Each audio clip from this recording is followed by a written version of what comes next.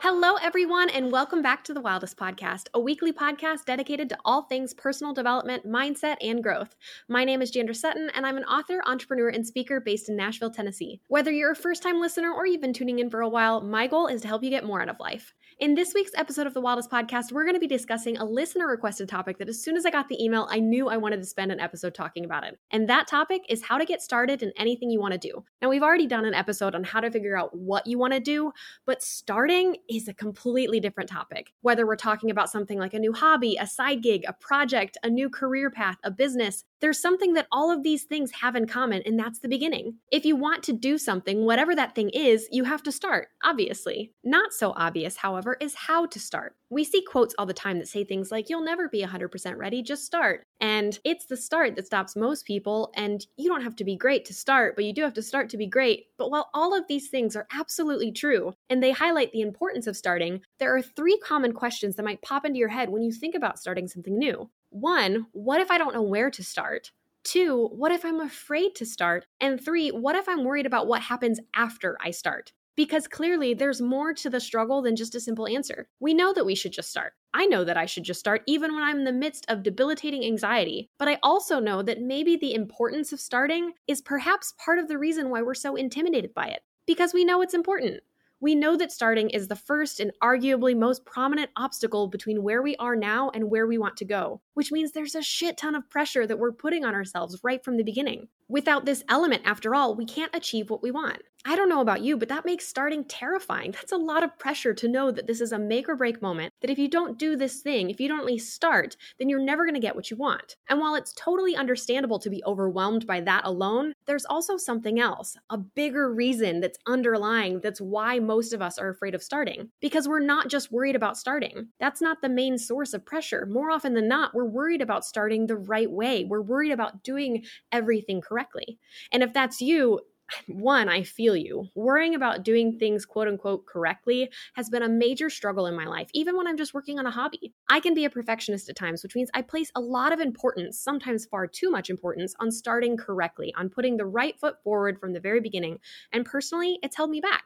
Add in my anxiety and my tendency to obsess and fixate on things, and you've got a recipe for extreme hesitation, even when I know exactly what I'm starting, even if I'm certain that I'm making the right decision, and even if I know that the thing that I'm starting or the way that I'm starting it doesn't actually matter, I still obsess over whether or not I'm making the right choice. Like, you're talking to the girl who couldn't decide what to do on her birthday this year because she was so worried about choosing the wrong thing. First of all, it was my birthday. Second of all, there's no wrong thing. And third, even if there was a wrong thing, it's not like it was set in stone. Plans can change.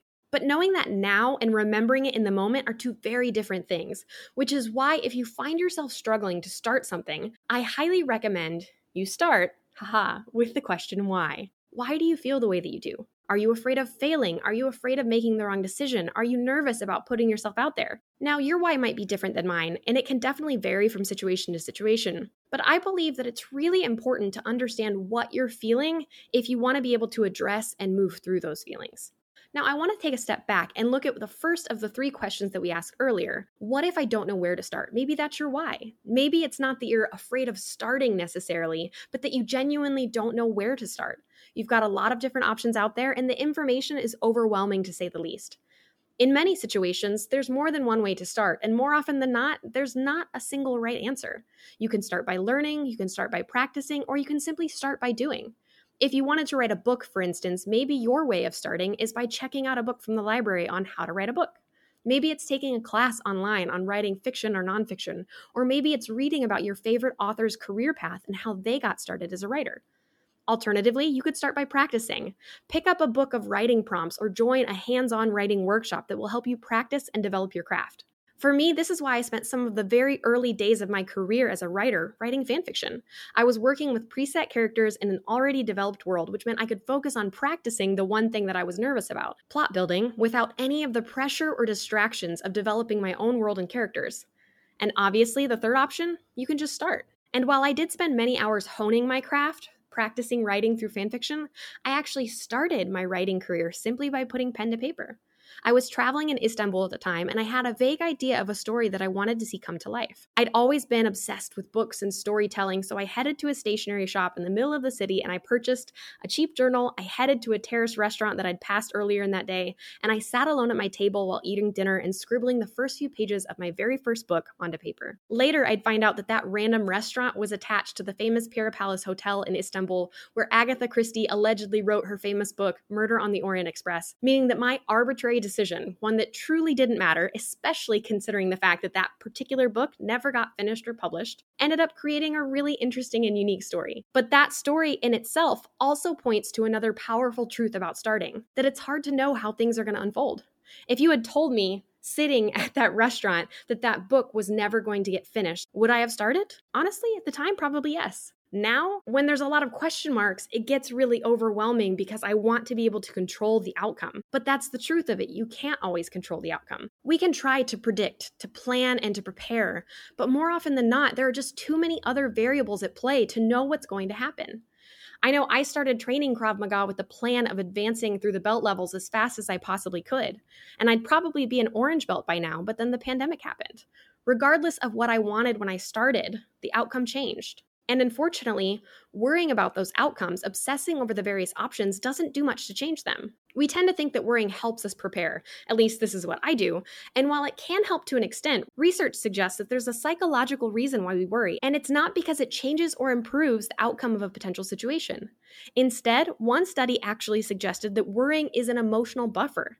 It reduces the gap between feeling good and feeling bad by keeping you in a state where you're constantly waiting for the other shoe to drop.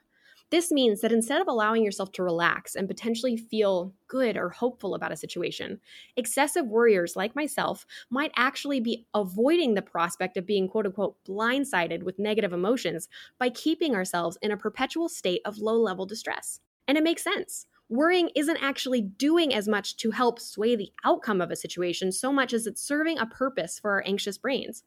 We're protecting ourselves, whether that's protection against repeating a past event or simply conditioning that we've internalized over the years as a trauma response. And that brings us to our second and third questions. What if I'm afraid to start? And what if I'm worried about what happens after I start? Both of these questions are rooted in that same fear and worry. We're worried about what might happen, that we might fail, that we might make a mistake, that we're simply making the wrong choice, that we can't handle whatever we start. But we have to remind ourselves that those worries, while protective, are fears. They're not yet realities. And there's a chance that they might never become a reality. And knowing that is easier said than done, but I like to remind myself that in order for the so-called bad what-ifs to be possible, the good ones must be too. If there's a chance that I could put myself out there and everyone hates me, then there's also a chance that I could put myself out there and succeed. I've talked about this on previous episodes of the podcast, but success isn't possible unless failure is also possible. So when it comes to facing these fears, these overwhelming worries about starting something new or about what might happen after we start, it's not about eliminating them, it's about learning how to move through them. As Elizabeth Gilbert said in Big Magic, it's about having a conversation with yourself and your fears. In the book, she writes about her own conversation with fear, where she says there's plenty of room in this vehicle for all of us, so make yourself at home, but understand this. Creativity and I are the only ones who will be making any decisions along the way. I recognize and respect that you are part of this family, and so I will never exclude you from our activities, but still, your suggestions will never be followed. You're allowed to have a seat, and you're allowed to have a voice, but you are not allowed to have a vote. Because that's the thing, it's okay to be afraid. It's okay to acknowledge your fears, and in fact, I tend to think that's a good thing. We're not meant to be fearless. Your fear can have a voice, just don't give it a vote. Now, I definitely feel like I could spend an entire hour talking more about the subject, but unfortunately, that's all we have time for in today's episode of the Wildest Podcast. As always, if you want to talk more about the subject, you can follow me on TikTok, Instagram, and Twitter at JanderLee. My DMs are always open, and you can join the Wildest community by heading over to janderlee.com/wildest to sign up for our newsletter. If you haven't already, hit that subscribe button and please leave us a review. Thank you so much for listening to this episode of the Wildest Podcast. And as usual, keep working, keep striving, but don't forget to take a break if you need one. Talk soon. What does perfect even mean? Is there even such a thing?